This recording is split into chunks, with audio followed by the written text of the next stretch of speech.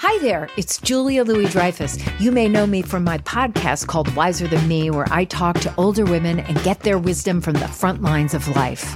I was amazed by how many people told me our show made them look forward to getting older, which is why I'm here to talk about season 2 of the show.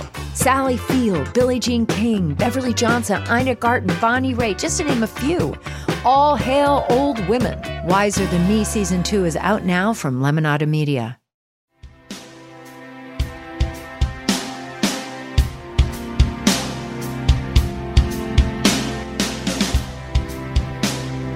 For the better part of the last decade, science fiction finally evolved from a niche genre into a mainstream staple.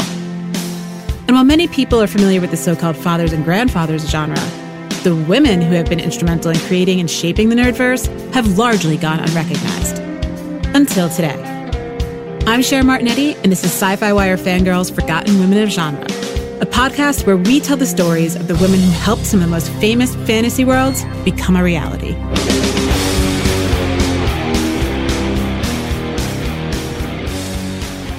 This vision of Julie Adams swimming over the Gilman in Creature from the Black Lagoon, and I thought that's the most beautiful image I've ever seen. And I really, at age 6, I really thought they're going to end well. They're going to end up together. It was the first time I saw it, and when it ended really, really bad, I thought, I got to correct this. It took about 47 years to correct it, yeah. That's Academy Award-winning director Guillermo del Toro telling the LA Times how his film, The Shape of Water, was deeply influenced by the creature from the Black Lagoon. Del Toro was 7 when he saw the film. He would also go on to tell the Los Angeles Times that the Gilman creature was the most beautiful design he had ever seen. After initially trying and failing to get Universal to let him make a follow-up film, this time from the creature's perspective, and one that turned out with a far happier ending than the original, he decided to make his own story, centered around an amphibian man who falls in love with a mute cleaning lady. The Shape of Water would go on to win 2 Academy Awards, one for Best Picture and one for Best Director for Del Toro. But all of that would have very well been impossible if Millicent Patrick had never created one of the most iconic monsters in science fiction history.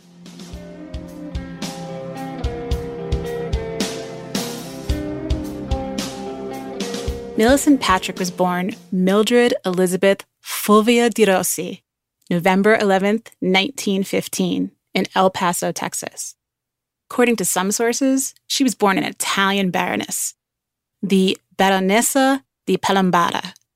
If you're asking yourself what an Italian baroness is doing in El Paso, Texas, well, let's just say Italy wasn't exactly the place to be during World War I, so there probably wasn't much to be a baroness of. Millicent was the middle of 3 kids, and her father, Camille Charles Rossi, was a structural engineer who worked on the Hearst Castle as the project's construction superintendent, reporting to Julia Morgan, California's first licensed women architect and the castle's designer. While young Millicent spent her days trapezing the dreamlike estate of the Hearst property, complete with a 2,000-acre private zoo and celebrities galore, the elder Rossi fought with Morgan for the better part of a decade before her dismissal. Later, it would come out that Rossi was a walking black cloud who seemed to glory in human misery, making it a distinct possibility that Millicent's eventual career in horror and with monsters may have been inspired by her own childhood. Millicent was a gifted artist and initially dreamt of becoming a concert pianist, but instead chose to study art at the Chouinard Art Institute, where she earned 3 scholarships after she graduated from high school at the young age of 14. The school also served as an artist animator incubator for the nearby Walt Disney Studios, where she landed a job in 1939 in the ink and paint department. In the 1930s and 40s, let's just say the House of Mouse wasn't the most inclusive of workplaces. Much like NASA regulated women to the role of human computers at the JPL, being a talented artist meant 2 very different things at Disney if you were a man or a woman. The men would become animators, whereas the women with the same exact skills would end up in the ink and paint department. It was there that the all-female staff of 100 were essentially tasked with making whatever their male counterparts did look good. Millicent worked as a color animator on Fantasia, where she contributed 4 sequences, including the legendary Night on Bald Mountain.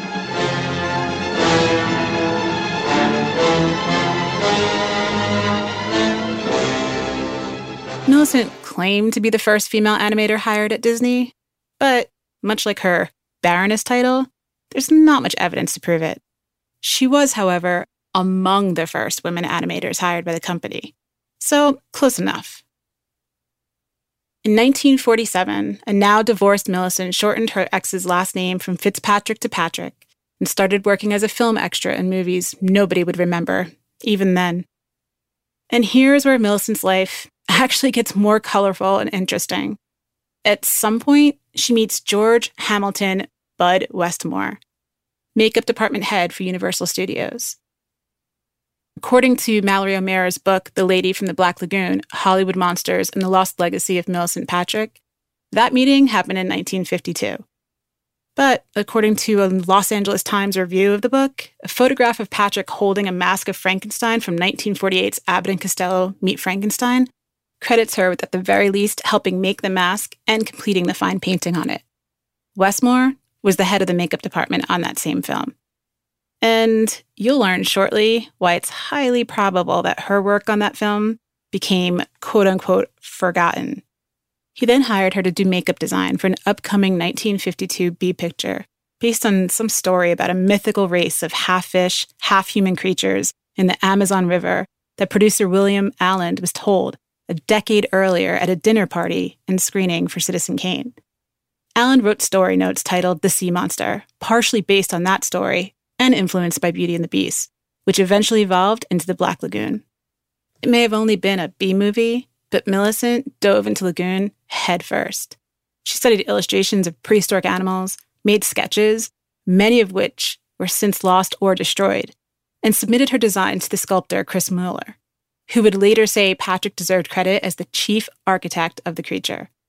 According to O'Meara's book, Mueller stated, "The creature, the whole monster, was designed by Millicent, who had been working on it as soon as it was assigned to the makeup department."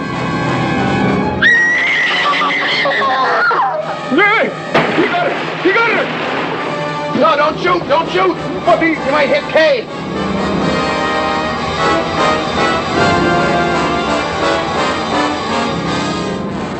In early 1954, the studio decided to capitalize on Patrick's involvement and sent her on a publicity tour with the tagline, "The Beauty Who Created the Beast," to promote the March release of the 3D film Creature from the Black Lagoon. But from the jump, Westmore, who had a reputation for being a real son of a bitch, began bickering with the studio, insisting that Millicent wasn't the creator of anything. After all, he was the chair of the makeup department. Therefore, he, and he alone, created Gilman. Eventually, they changed the promotional tagline to "The Beauty Who Lives with the Beasts." Even that wasn't enough for Westmore. He had Patrick's name removed completely from the credits and replaced it with his own. Millicent had no idea what was waiting for her upon her return. This tour was a culmination of her life's work, where the artist, the Baroness, the model, the actress all became one woman. She dazzled audiences, and more importantly, she was working her ass off for the studio and this movie. Life on the road was becoming a chore, and an expensive one at that. She took a memo of the damage to her wardrobe. One cocktail dress, completely ruined. One cocktail dress, beading broken and lost. One garbadine suit, shrunk and can't be repaired. One lace coat, burned, torn, and shrunk, ruined beyond repair. One afternoon dress, torn but repairable. One pair of earrings, cut in half by pub, man and stones, lost. One velvet blouse, torn, can't be repaired. All in all, she ended up with what today would have cost $4,000 in damages.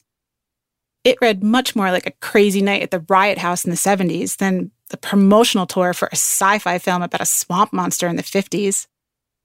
While Millicent was out there engaging audiences, Westmore obsessively collected every newspaper and press clipping of her tour, each one adding fuel to his petty fire. With each omission of his name, he became more of a petulant child. Finally, after a month on the road, Millicent returned to LA feeling triumphant. She expected nothing less than a pat on the back from her boss. But Westmore was seething, and he had made it very clear to the bosses at Universal he would never use her again. He had her fired.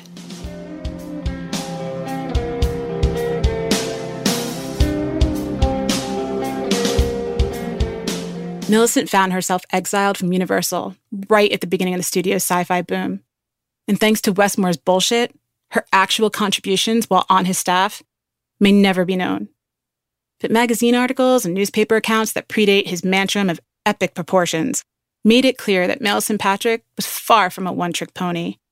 She designed the Xenomorph for It Came from Outer Space in 1953, the Metaluna mutant for This Island Earth in 1954, and was a mask maker on Abbott and Costello, Meet Dr. Jekyll and Mr. Hyde in 1953, and The Mole People in 1956.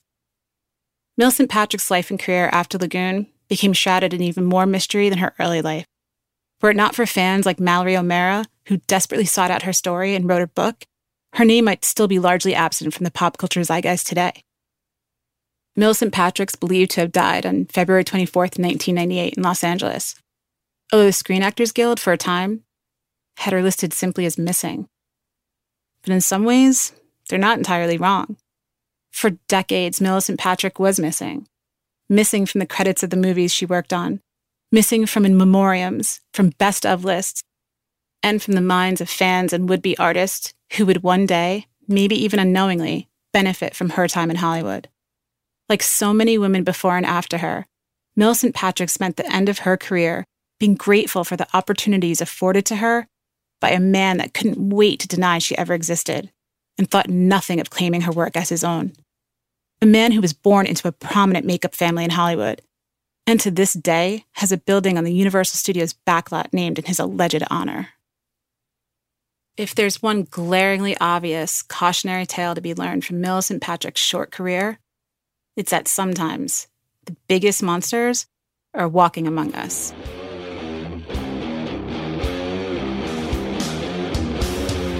Forgotten Women of Genre is a production of Sci-Fi Wire Fangirls. Today's episode was written, read, and produced by Cher Martinetti. You can find the script of this episode and so much more at sci-fifangirls.com.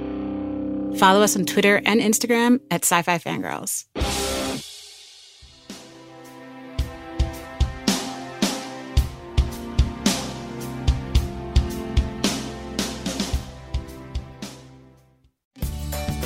Have you ever wondered how to say good morning in Italian? Or what is goodbye in French? You can ask Alexa. Just say, what is happy birthday in German? Or how do you say hello in Japanese? Do you want to know how to say I love you in Spanish? Ask Alexa and start learning a new language today.